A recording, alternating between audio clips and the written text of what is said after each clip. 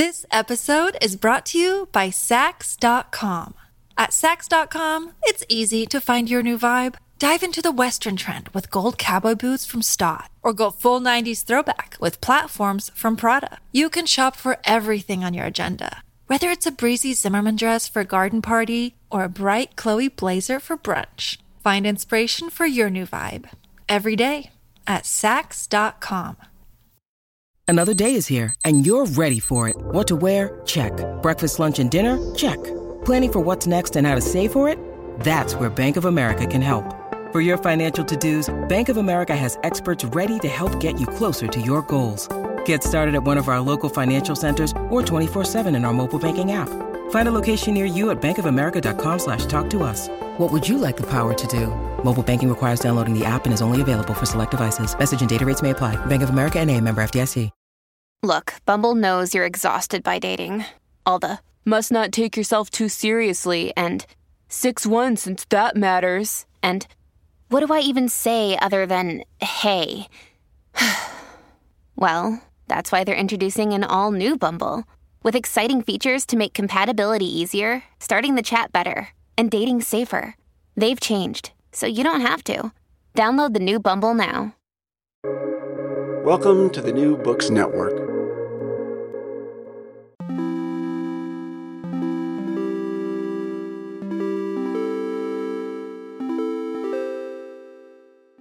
Hello and welcome to the New Books Network. I'm Pierre Francais. This word has become a fashionable insult in undignified Twitter spats. It has become so commonplace, in fact, that it seems to have acquired a new pseudo-critical potency. In contemporary art, for example, there seems to be a tacit and widespread understanding that there is such a thing as 21st century fascist art. And I'm sorry that I'm not even exaggerating. You'll find a citation in the show notes if you don't believe me. But if there is such a thing as contemporary fascist art, it's hard to understand whether the distinguishing qualities lie within the work itself or within the artist's politics. There is, however, a lot of art that unambiguously deserves the label of fascist, this time with a capital F, because it was produced by Italian artists working under the regime of Benito Mussolini. Artistic movements that fall under the umbrellas of Italian modernism or futurism that have been admired by generations since the war are, in fact, entangled in complex ways with the fascist regime. But even then, the historical record isn't complete, and we lack the tools to know what artists believed and how they imagined their work would affirm or reject fascist ideas. Curating Fascism, a new book edited by Sharon and Raffaele Bedarida, examines the role of post-war exhibitions in building our understanding of fascist art. Exhibitions of art from the period were staged post hoc as early as in the late 1940s, and not all of them held the obvious moral line. Notions of truth and freedom became entangled in massive curatorial projects of the 1960s. The book suggests that, far from being unambiguous, our relationship with the so-called fascist aesthetics is historically contingent and highly politicized. As ever, you'll find links to some of the projects we discuss in the show notes. Sharon, Raffaele, welcome to the show. Hello, thanks for having us. Hi, thank you. I'm going to start by admitting that I picked up your book slightly under false pretenses, even though I could see that the subtitle mentions Mussolini, which should have really told me that we're talking about Italian fascism. I've been spending a lot of my time lately in the kind of dark corners of Twitter and also the kind of dark corners of contemporary art and contemporary culture in which people love calling each other fascists for absolutely no reasons. But curating fascism seems to be kind of a relevant study.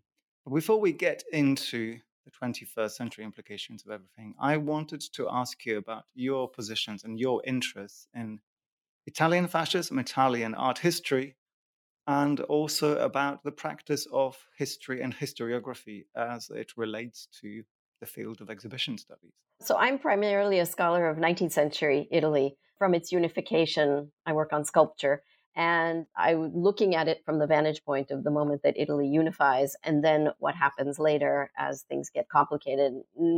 There's quite a big separation in Italian art history between those who work on the 19th century and those who work on 20th century and post-war. And what has been interesting is looking at sort of continuities and differences between the period that I have been used to working on and this period that I sort of fell into working with Raffaele after seeing an exhibition that sort of shocked me about the way that history is being treated today in relation to the fascist ventennio period. Raffaele? I'm an art historian of a slightly later moment. So what I've been focusing on is the fascist period and the post-war, Cold War moment. I'm also interested in continuity and the way exhibitions shape discourse, shape memory, are tools for public rituals, but also to rethink what the historical past is. So, I worked on an individual artist who was Jewish and gay, Corrado Cagli. So the kind of career that he had under the fascist ventennio, and then how things changed through time. And then I've worked on exhibitions of Italian art in the United States, again during fascism, and then in the post-war moment. So I'm particularly interested in exhibition history. Yeah, and myself as a curator, I have also sort of seen firsthand the kind of way that narratives get shaped about Italian art and what is of interest and what is not. And also having worked for artists, Italian artists as well, seeing again how the narratives around them get shaped during the making of exhibitions. In my case, the artist that I worked on actually was forgotten during fascism. And that was an interesting question for me, why he was ignored when he returned to Italy and up to his death.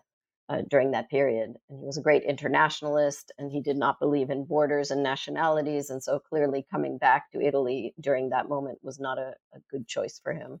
Who was that artist? Medardo Rosso. All right. Let's go back 100 years. And before we get into the historiographical and the continuities, let's actually try to put a pin in what fascist art is. So the book looks at the period of 1915 to 35, which is this classic birth of modernity in Italian art, which has had great influences on the rest of the century, far outside of Italy. But let's maybe stay within Italy and try to put some names down and some things. What is happening in Italy?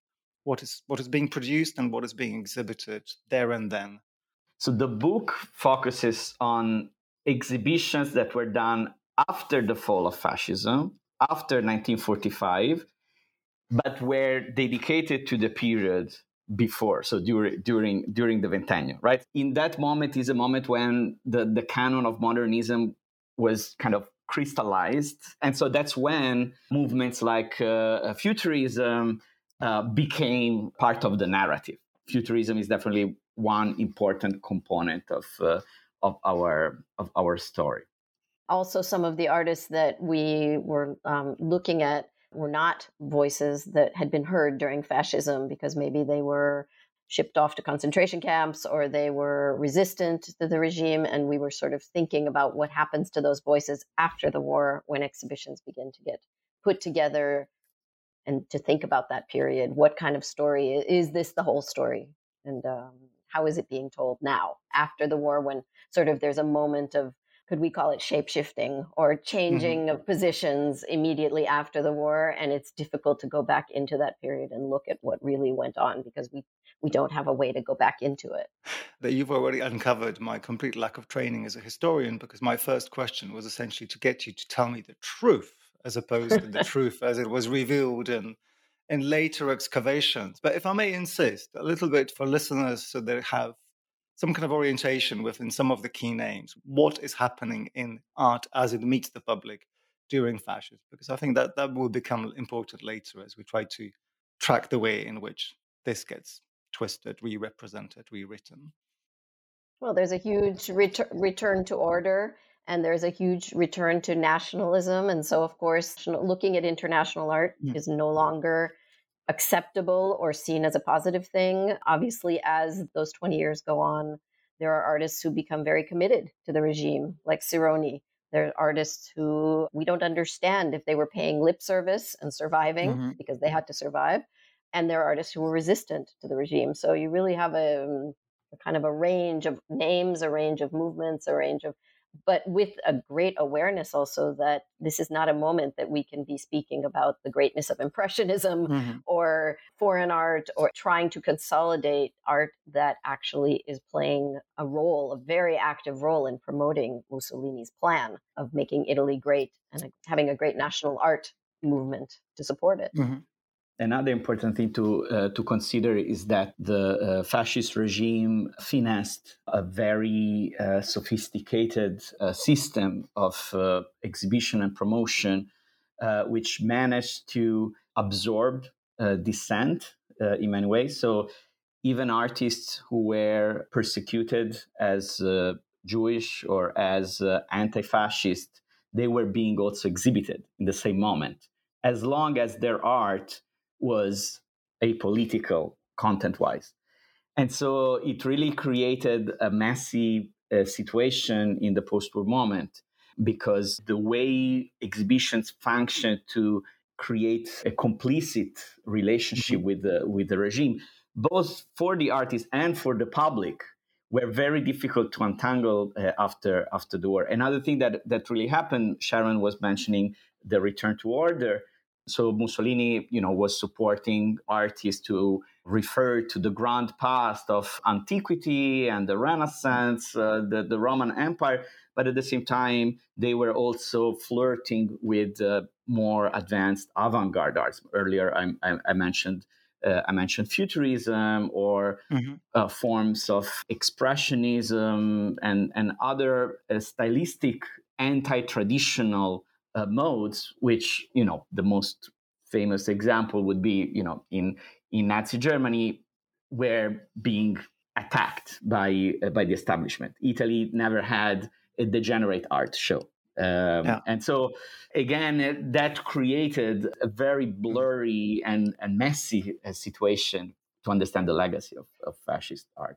And another aspect was this absolute aesthetic desirability and beauty of these artworks. I mean, you cannot deny that futurist art is quite beautiful. And also the desirability of sort of design-related objects of the period. And, Mussolini really promoting Italy as the great modern country, in addition to their roots in ancient Rome. So the Italians felt that they were marching forward as well, and that he was promoting that. So, this makes it even messier, because the art is very beautiful, and yet it's very politically and historically enmeshed and complex in a regime that was a dictatorial regime. Yeah, I hate to get contentious straight away, but I can see that in the book, both you and many of your contributors, because this is an edited volume, which of course makes it super fascinating because you have such a range of scholarly perspectives, and from not only by any means Italy, but also internationally. But I can see from quite a few of your authors sort of a wariness of anything to do with beauty. Like the word aesthetics is used in a very 21st century way as a bad thing. Like we must stay away from this. And maybe to keep to a chronology for a moment, still easing our listeners into the kind of preload of the whole argument. I wanted to think a little bit about the kind of propagandistic use of this quote unquote beautiful art at the time of the regime. So I know this is not going to be necessarily your area of expertise, but one of your contributors, Rosalind McKeever, writes about the export economy of fascist-sponsored art in Britain during the same kind of period. Without maybe going into too much of a detail, I wonder whether you could make a comparison with today. What does it politically, economically, in terms of soft power and diplomacy mean for the fascist regime to be able to mount or have some kind of involvement in international exhibiting of the art?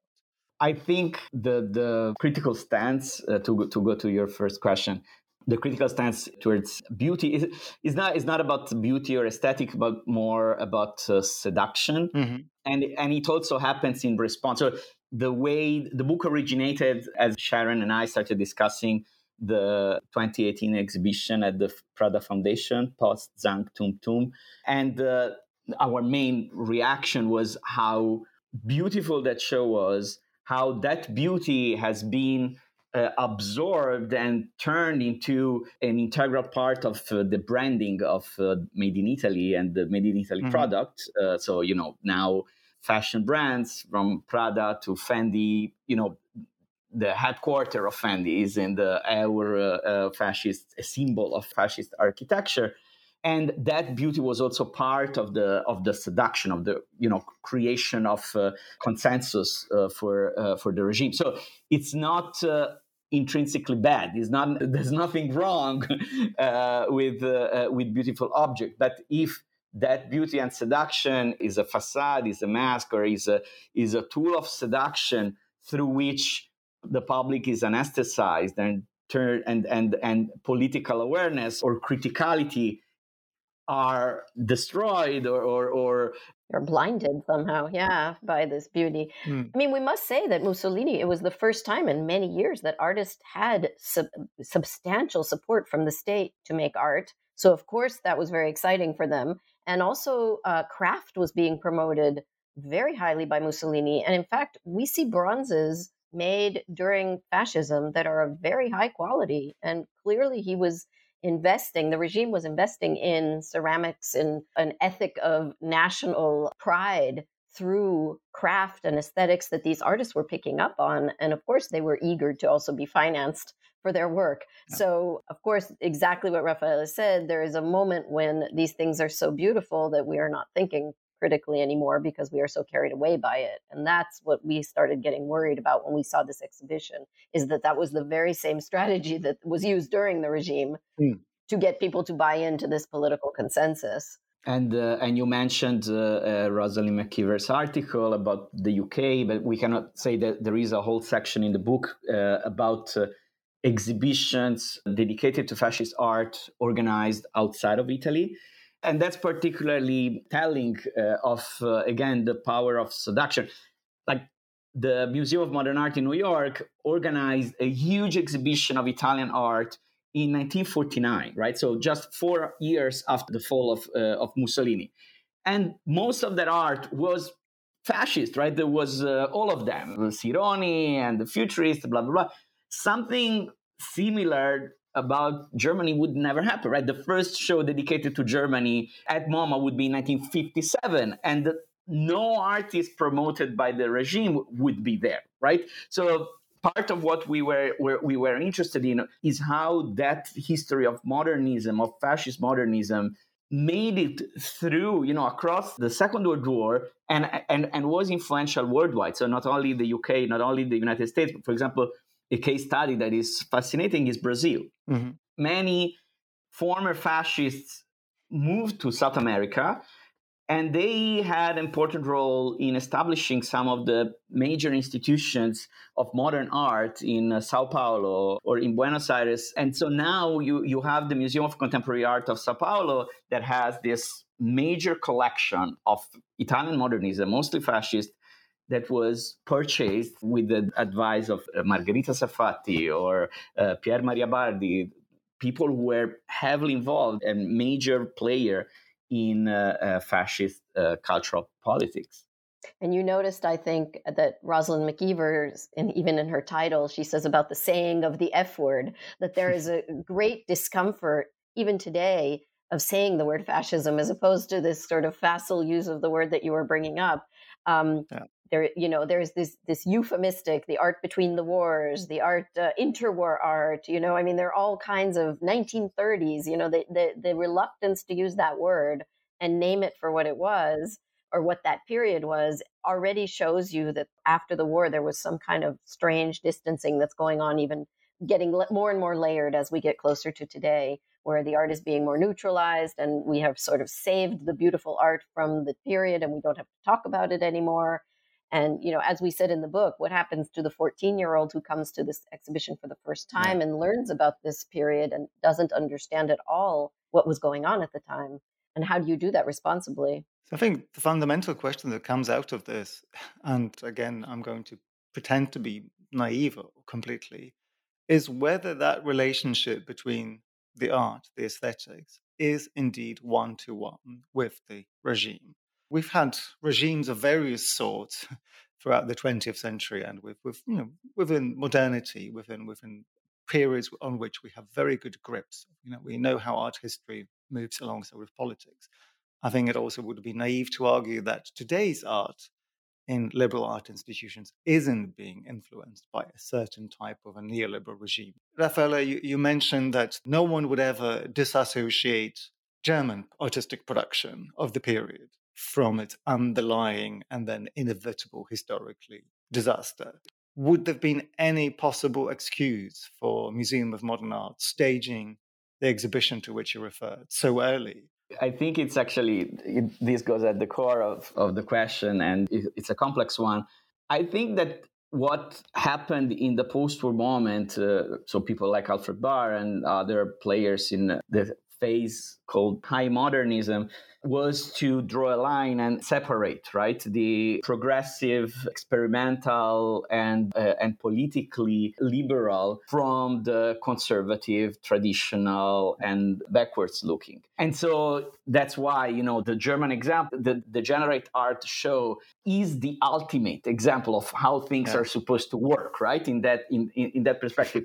Whereas the Italian example, it reveals in a more interesting way how the modernist project was so intertwined with the politically conservative and today we would call, colonial or even white supremacist project, right? So in that case, very advanced and experimental and forward-looking art was rooted in an ideology of nationalism and supremacy, and that becomes visible maybe now, and still what this book reveals is that there is still resistance to that, right? And so that's why people don't talk about the F word. That's why people still try to say, but let's separate the aesthetics from the political.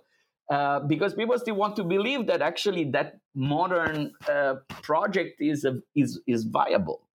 And also, if you think about the fact that Germany really had a reckoning, it had a whole period of, students in school learn about it from the start as children, and it's built into the culture, this shame of what happened.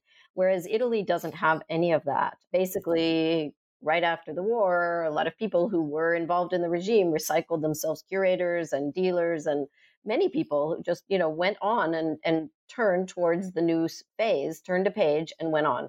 And I think that whereas immediately afterwards, if you think about COVID, nobody wants to talk about COVID now. So immediately afterwards, it's a natural reaction to just not want to speak about it. It's so awful, and thank God we're done with that.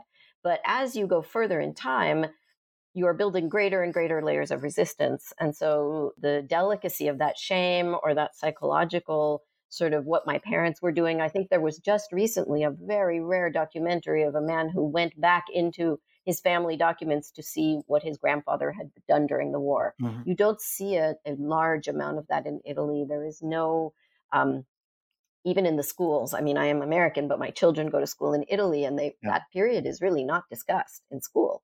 So it's a larger political question of sort of how are we going to go back into that moment and feel, acknowledge also what happened, even in an exhibition. I want to go from what you said and try to trace the history of this revisionism, because in as much as I think I'm okay with the argument that Italy has gone in denial, as we have seen with the COVID example, societies are very happily prone to do.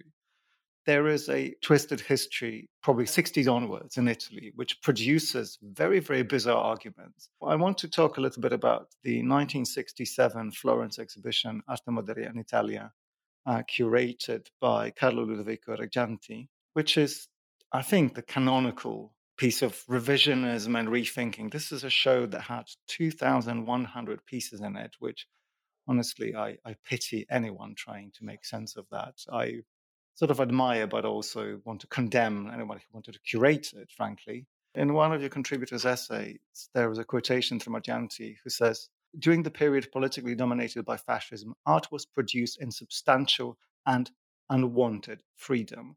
And now, possibly at the risk of trying to maybe argue in a slightly different direction than you, I'm already struck by this idea that in the 60s, there's something to be gained from claiming that the freedom, quote unquote, that somehow became associated with the fascist regime, that is something we now have to go back and condemn. I find so much confusion being introduced in historical records with so much weight in that exhibition.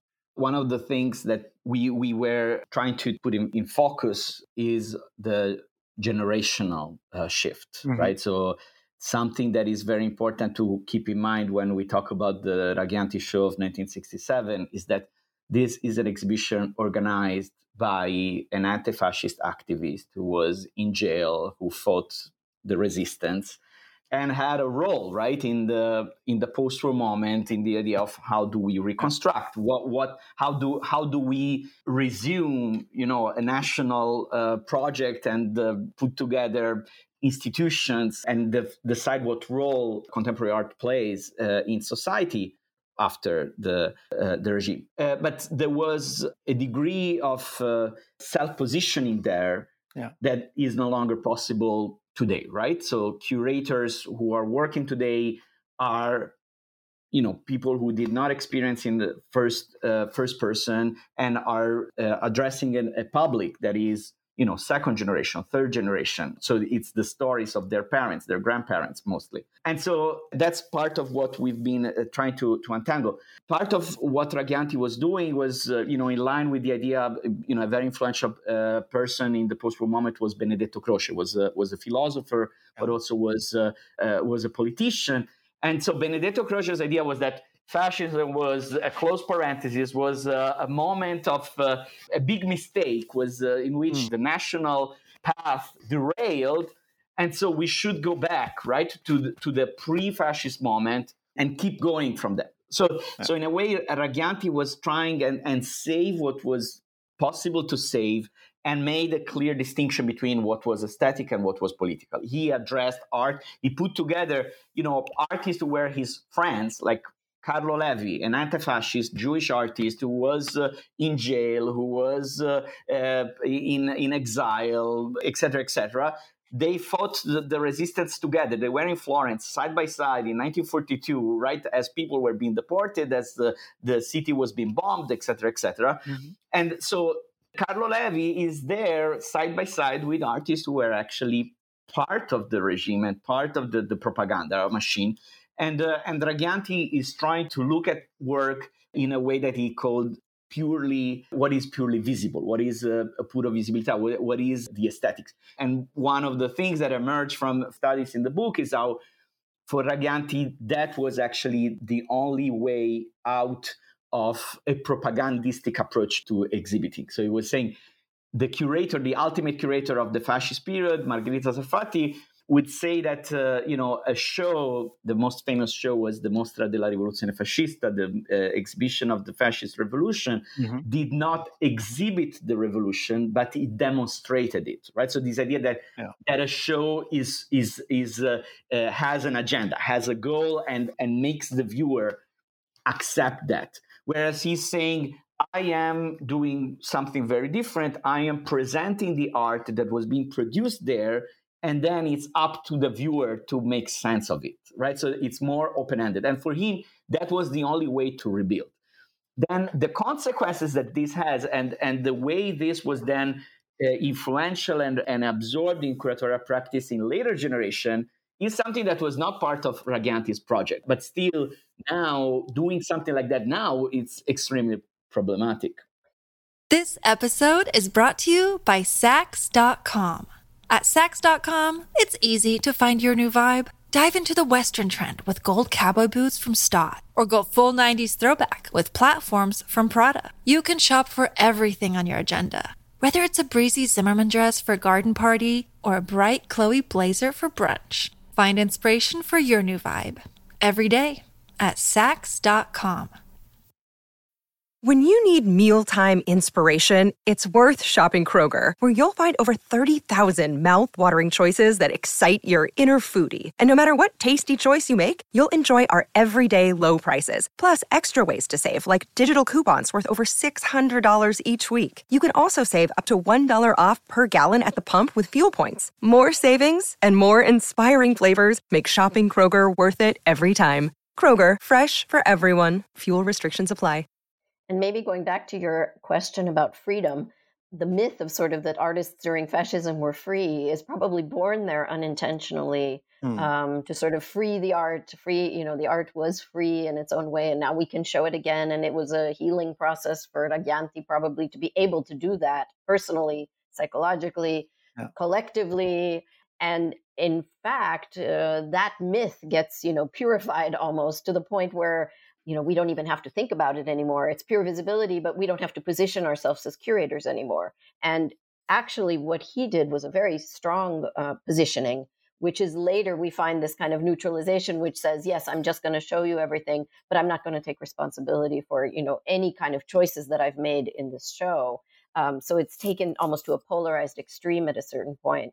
And, back to that Crocean idea that this was just a little blip in the derailing in the history. When I was at the Prada show in 2018, behind me at the opening were two older women who had clearly lived through the period. And they were sighing to each other saying, oh, it was such a beautiful period. If it wasn't for that little stain of fascism, it was wistful and nostalgic. So that becomes very worrisome. I'm really interested to then follow what happens after this 1960s period. Like, what does the Briganti show produce? What are the receptions? And I'm struck in particular about some of the thinking your contributor, your colleague, Luca Quattrocchi, is proposing some kind of reading in which the anti-fascism of the curator somehow guarantees a certain truth. There's the references to facts, which I think are also present in the critiques of this show.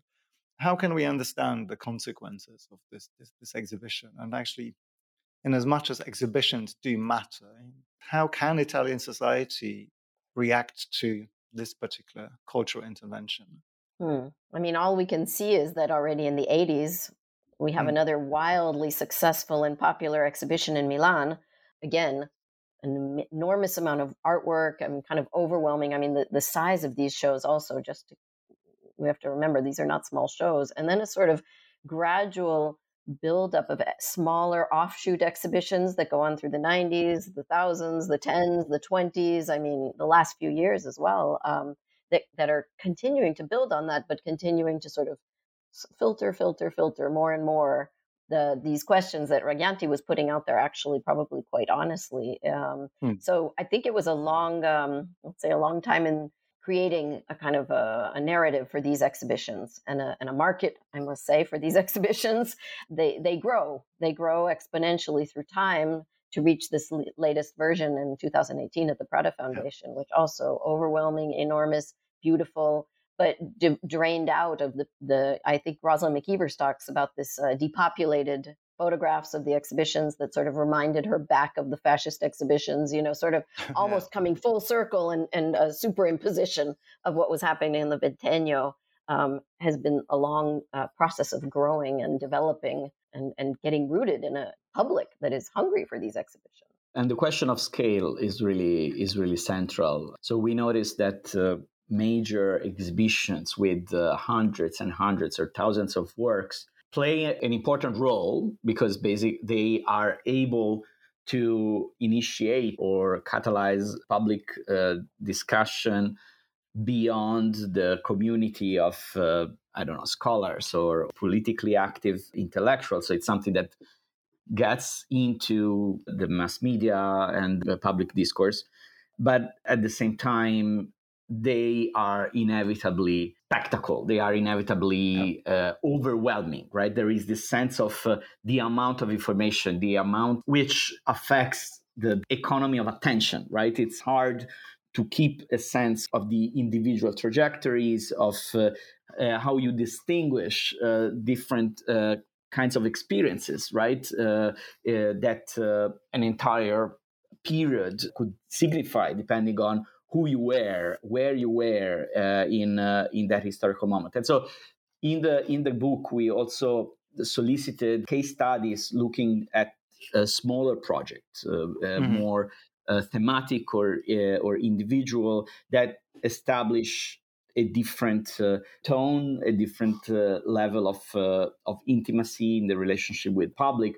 And in many cases, of course, these smaller shows don't have the same ability, the same power of widespread impact, but they can complicate. They can introduce a nuance. So I'm thinking of Luciare's piece on exhibitions about women in mental hospitals during fascism, or Masa Mengiste talking about photographs in personal archives documenting the invasion of the Italian fascist army of Ethiopia and the Ethiopian resistance against it. These are just two examples. Yeah. There are several in the And Mengiste did a beautiful job of creating a museum outside the museum by creating a website that's kind of an open museum where people, the community, can contribute to the discussion, which is we thought a very creative way to sort of make the viewers less passively absorbing an exhibition about this period and more actively being involved in co-creating it. So I want us to get to this project in a moment, but let's still stick with the chronology. And for a little bit longer, I want to dwell on maybe this kind of materialist approach to what these mega exhibitions produce. So basic question, who's paying for all of this? Like, who is behind these initiatives? And let's use this as an opportunity to segue all the way to 2018, where you've got to, because Fondazione Prada is probably one of those big material players that is actually important to analyze today. I think in addition to money, you really have to think about power and the power of the curator, and the power of the curator envisioned as somebody who can get an amazing amount of works, an amazing amount of loans, do the impossible, sort of heroic, and I could say lone mail, by yourself, organizing these gargantuan exhibitions. That plays into it as much as the money issue. Not the curator as facilitator of understanding, the curator as somebody who is shepherding an exhibition into a narrative that is open to the public and wanting the public to somehow participate and understand, but rather the curator who's focused on sort of how much I can get, and that's the sign of my bravura. Yeah. And we had actually, Raffaele and I gave a talk, and there were some curators there, and they said, well, yes, that is part of the art of being a curator, is getting as many great loans as you can. Mm-hmm. In this case, it's a very historically fraught period, so you really have to think, do I need to overwhelm and exhaust the audience with so many works? And in fact, when you got to the end of the show, you were so tired that the very small attention that was given to the Holocaust, you were too tired to absorb it because it was in the last room, and you just could barely make it through that show. And you can only imagine what Raganti's show would have been like. So, as a curator, you are thinking about your audience's tolerance level. And this is another thing I was going to bring up earlier, is the fact that really the Holocaust is not mentioned. And of course, we have great historical studies now about the myth of the good Italian, and that it was really only the Germans, and it wasn't really in Italy. But we know that is not true, and we know that is a major part of the period. And one of the things that made me most sort of gave me a chill in my spine was when I realized that in the 1938 room, where the racial laws had been enacted, and many artists and people had to, either escape or were sent away, there was no mention of it in the 1938 room. So the 1938 room was a year just like any year in Italy under the regime. And, you heard people saying again at the opening, oh, yes, he could have done a chamber of horrors, but it would have ruined the beauty of the show if he had done that, So there's the curatorial power to make a decision about what I'm going to say in that room that will signal something to an audience. And we did talk a lot about this, Raffaele, right? Could this have happened in a public institution and not in a private institution where they have their own funding and they're able to get these incredible loans and have the manpower to create this kind of massive exhibition and use a very sophisticated design companies for the exhibition design? Clearly, a public institution doesn't have that reach.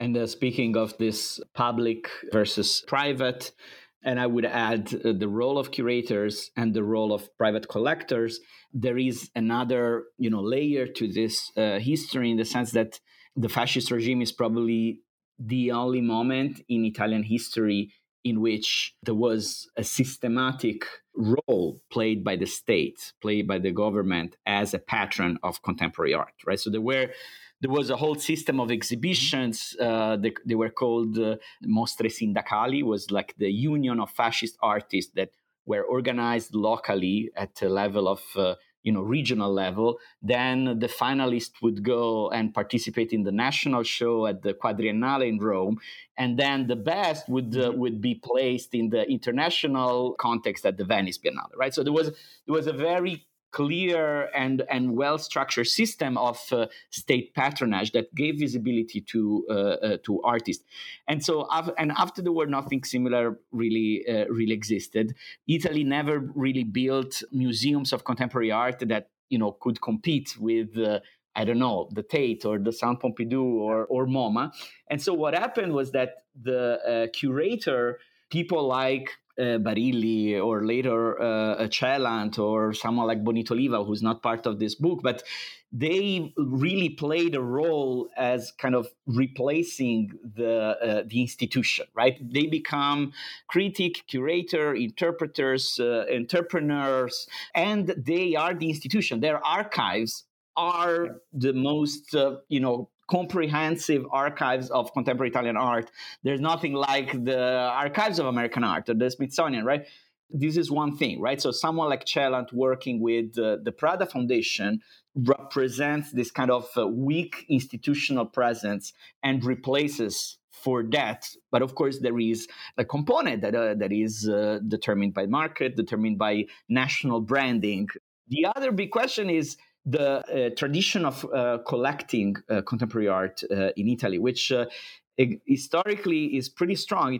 Italians, especially in the center and north Italy, have been pretty strongly supporting national art.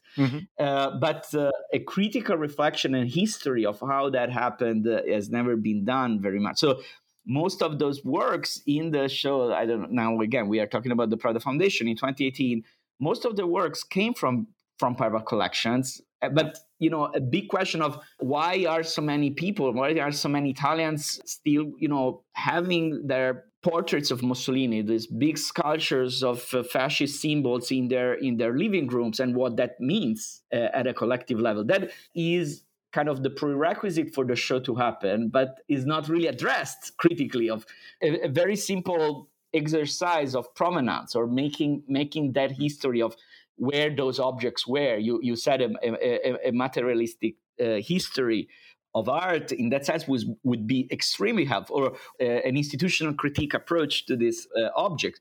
That would be amazing, but it did not happen.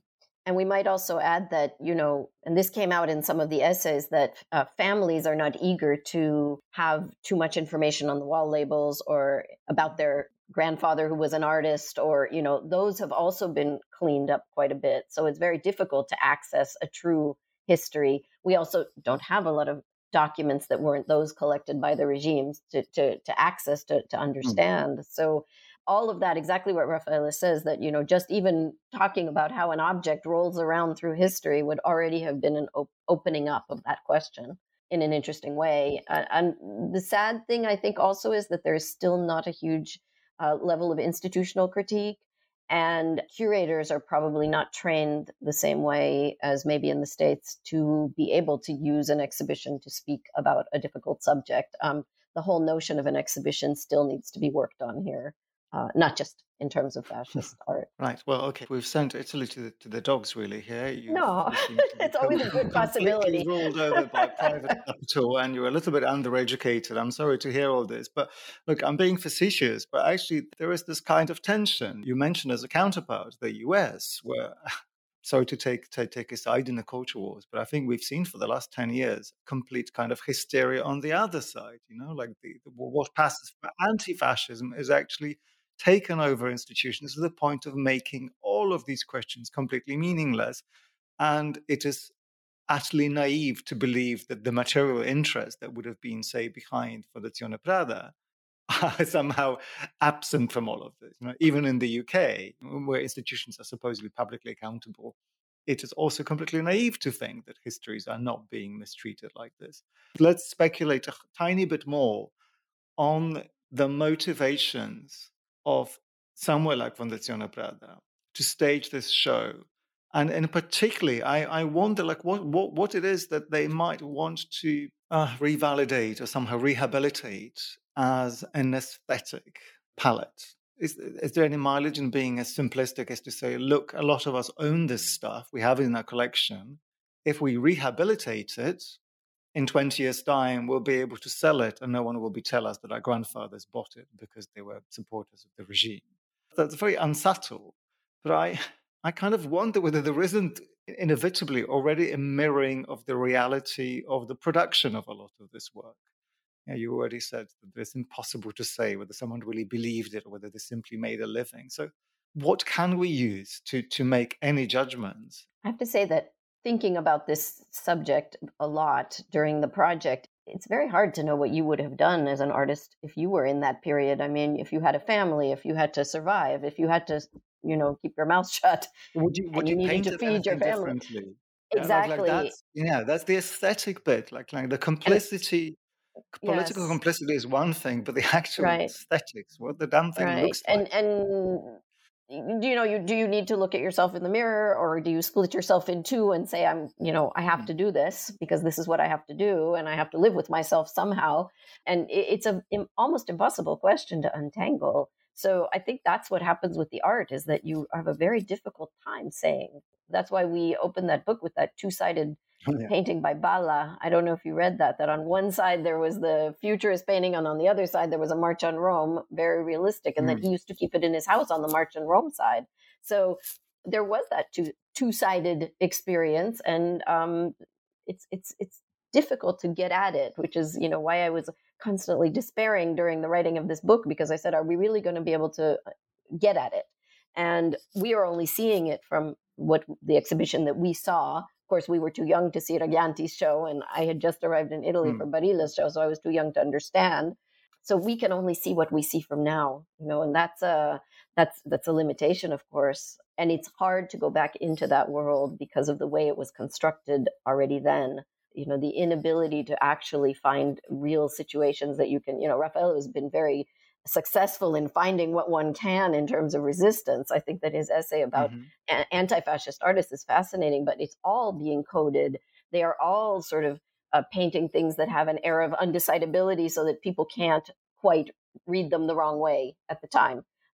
If you read, you see that things were excluded from places like the Venice Biennale with the excuse that, it wouldn't have pleased Il Duce, or please, could you erase that part because that's not so, we don't have access to all of that, all of the minutes, all of the private discussions.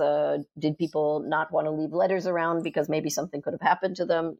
We just don't know. It's a very hard historical moment to access. And reverence, the almost religious, that's the other thing that we have to consider. The fascist exhibitions are commonly recognized, are the most blatant aspect of them are the propaganda exhibition, right? So the one I mentioned, the Mostra della Rivoluzione Fascista, 1932, was a celebration of the March on Rome and fascist grab of power and its history, right? So it was multisensory, it was immersive, it was overwhelming. People would, go through rooms with the names of the martyrs of the fascist, blah, blah, blah. And so that was a clear avant-gardist approach to the fascist revolution. But then there was also this other side of what today would be called white cube art shows, in which the aesthetic autonomy, where you were mentioning freedom, right? The idea that the aesthetic autonomy of the artist, their creativity is sacred. And that existed, was there. It's someone like Carlo Levi, I mentioned, was, an anti-fascist, was Jewish, and the fascist police went to arrest him. And he said, let me finish my painting, right? And they respectfully waited until his painting was completed. So there was this divide, this dissociation, right, between what is political and what is aesthetics. And so some artists, I focused on the example of Levi because I found it very, very interesting. He was in every major show. He was in the biennials, he was in the quadriennale. His work was exhibited abroad in the United States, in Europe, in the very moment when he was being arrested.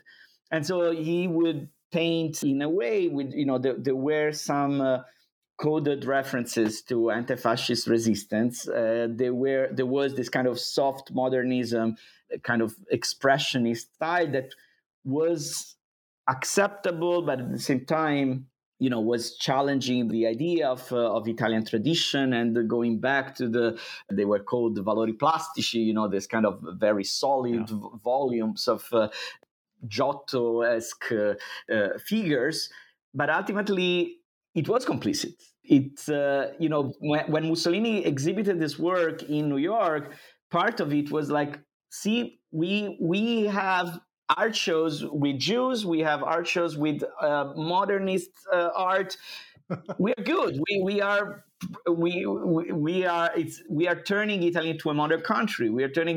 It's a soft power, but it's also interiorized individually. That's a risk in this book, was to have the super long finger and say, look, this is wrong, that is wrong, this is and I hope we did not end up doing that, right? So the idea is not judging individuals or judging drawing a line of who's doing things right and who's doing things wrong, but actually see those nuances and see the dangers of how being complicit, it's so easy, and it can happen to us. It happened to us. It does happen to us, right? So that's part of the process of figuring out what are the tools. How can we develop the tools for understanding our own role in cultural production? And how can we negotiate certain tensions, like beautiful art and a tragic period? How do we hold those together? Very difficult, but how can a curator sort of negotiate two very conflicting feelings without falling into one or the other in a polarity, that would bring out a sort of complexity. We tried with all these different essays also to show that, there is some complex thinking around these issues. One of the wonderful examples we also had, which we put on the cover, was the idea, again, of going outside the walls of the museum, I Giabashego and Rino Bianchi, and taking pictures of colonial sites in Rome with African immigrants to Italy, and making that connection and using other means, photography, walking around a city, telling the stories of these individuals. There is a lot of thinking going on in Italy about how we can do this. So it isn't just, the finger waving. We also tried to think, how could this be done differently and better? And what examples do we have of people who are doing it, but maybe haven't had such a large voice, exactly as you said, because they don't have the institutional power or funding to do enormous exhibitions. I don't know, maybe this is kind of a blessing for Italy, not having been part of this kind of international, manufactured and organized decompression moment, which has now encompassed so many other, both present and imagined wrongs of history, some of which are our responsibility, many of which we might as well just start crying about. But I think in the book, you actually show some of the subtlety, but it's very interesting to see that every time you cite someone from more than 10 years ago, they have their fingers stretched out very, very firmly. Like that's like all the curators you mentioned, they are very, very keen to be on the right side of what they are, the history they are writing. But you already mentioned Italy's misadventures in Africa and its legacies, and you already both mentioned Matt and Gista's project.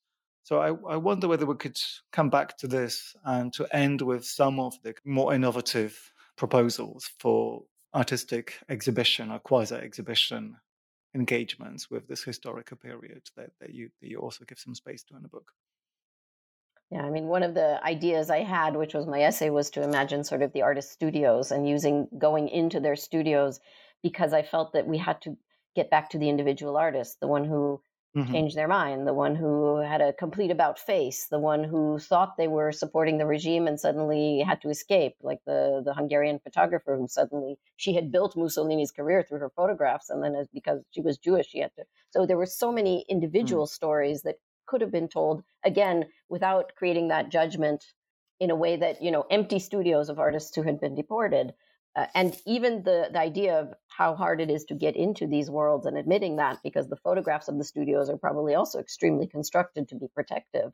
Oh. But we also saw, for example, with Maza, how wonderful it was in our interview with her, because she wasn't just representing what had happened, but she was making extremely sensitive curatorial choices. For example, that she did not want to have images of these women, the photographs showing Italian men with these women, in any kind of compromising position, because she said, I don't want to shame them twice.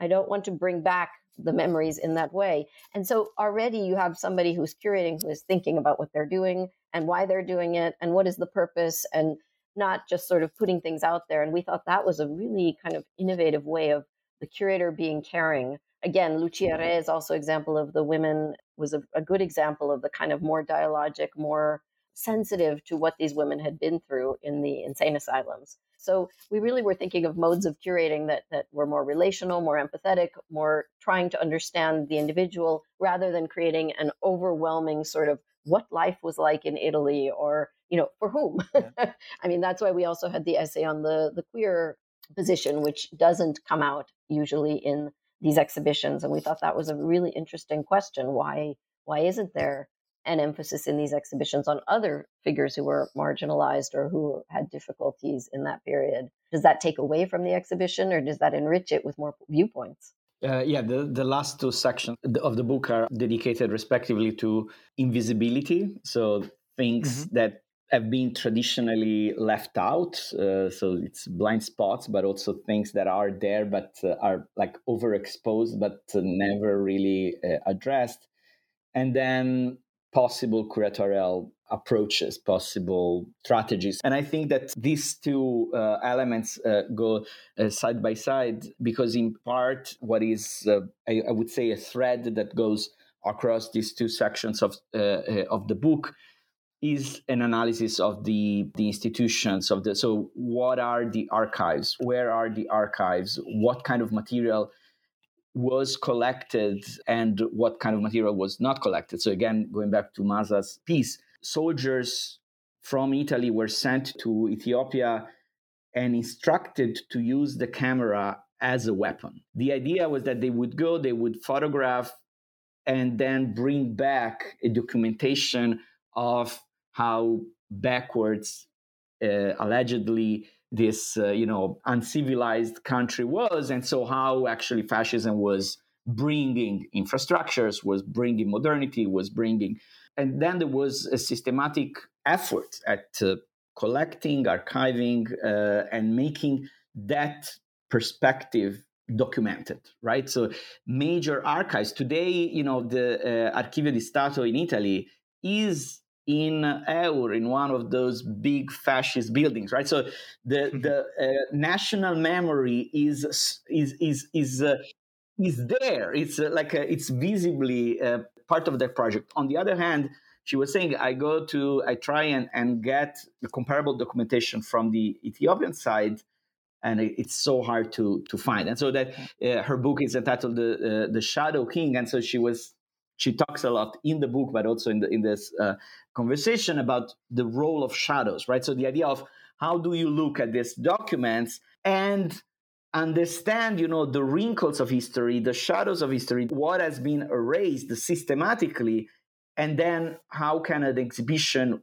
acknowledge absence and make it visible, right? And so that's why we were talking about institutional critique, right? Yeah. The provenance of objects, the material history of objects, that could reveal those pockets of shadows, those wrinkles in the construction of historical narratives. And another thing that we really focused on almost as a method is dialogue between the two of us, because we thought that already breaks down the dictatorial monolithic voice of the curator, because in a kind of dialogue with each other and to keep each other honest and to push on each other's ideas, already you are doing something different. Probably in a curatorial sense, that would also be an innovative way. I mean, we thought the whole book, which is why we wrote our chapter in different voices, because we thought that could actually play an extremely good role in institutional critique within the curatorial project as a curator, not just because I want to do something, but let's talk about what we are doing and what are you doing and why are you doing that? And, bring each other back to a position of sort of intellectual honesty.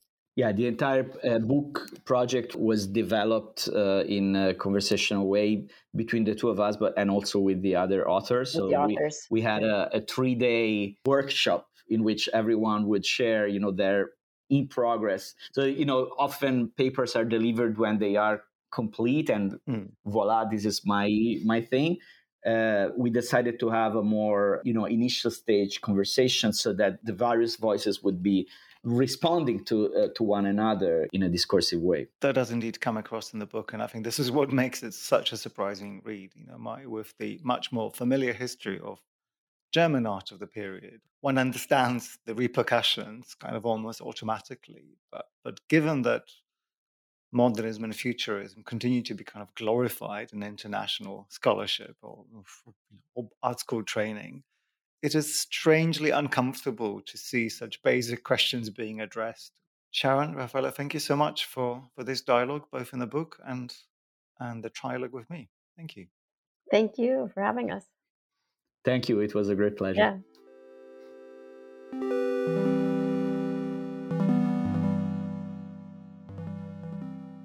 Curating Fascism, Exhibitions and Memory from the Fall of Mussolini to Today, edited by Sharon and Raffaele Bedarida, is published by Bloomsbury.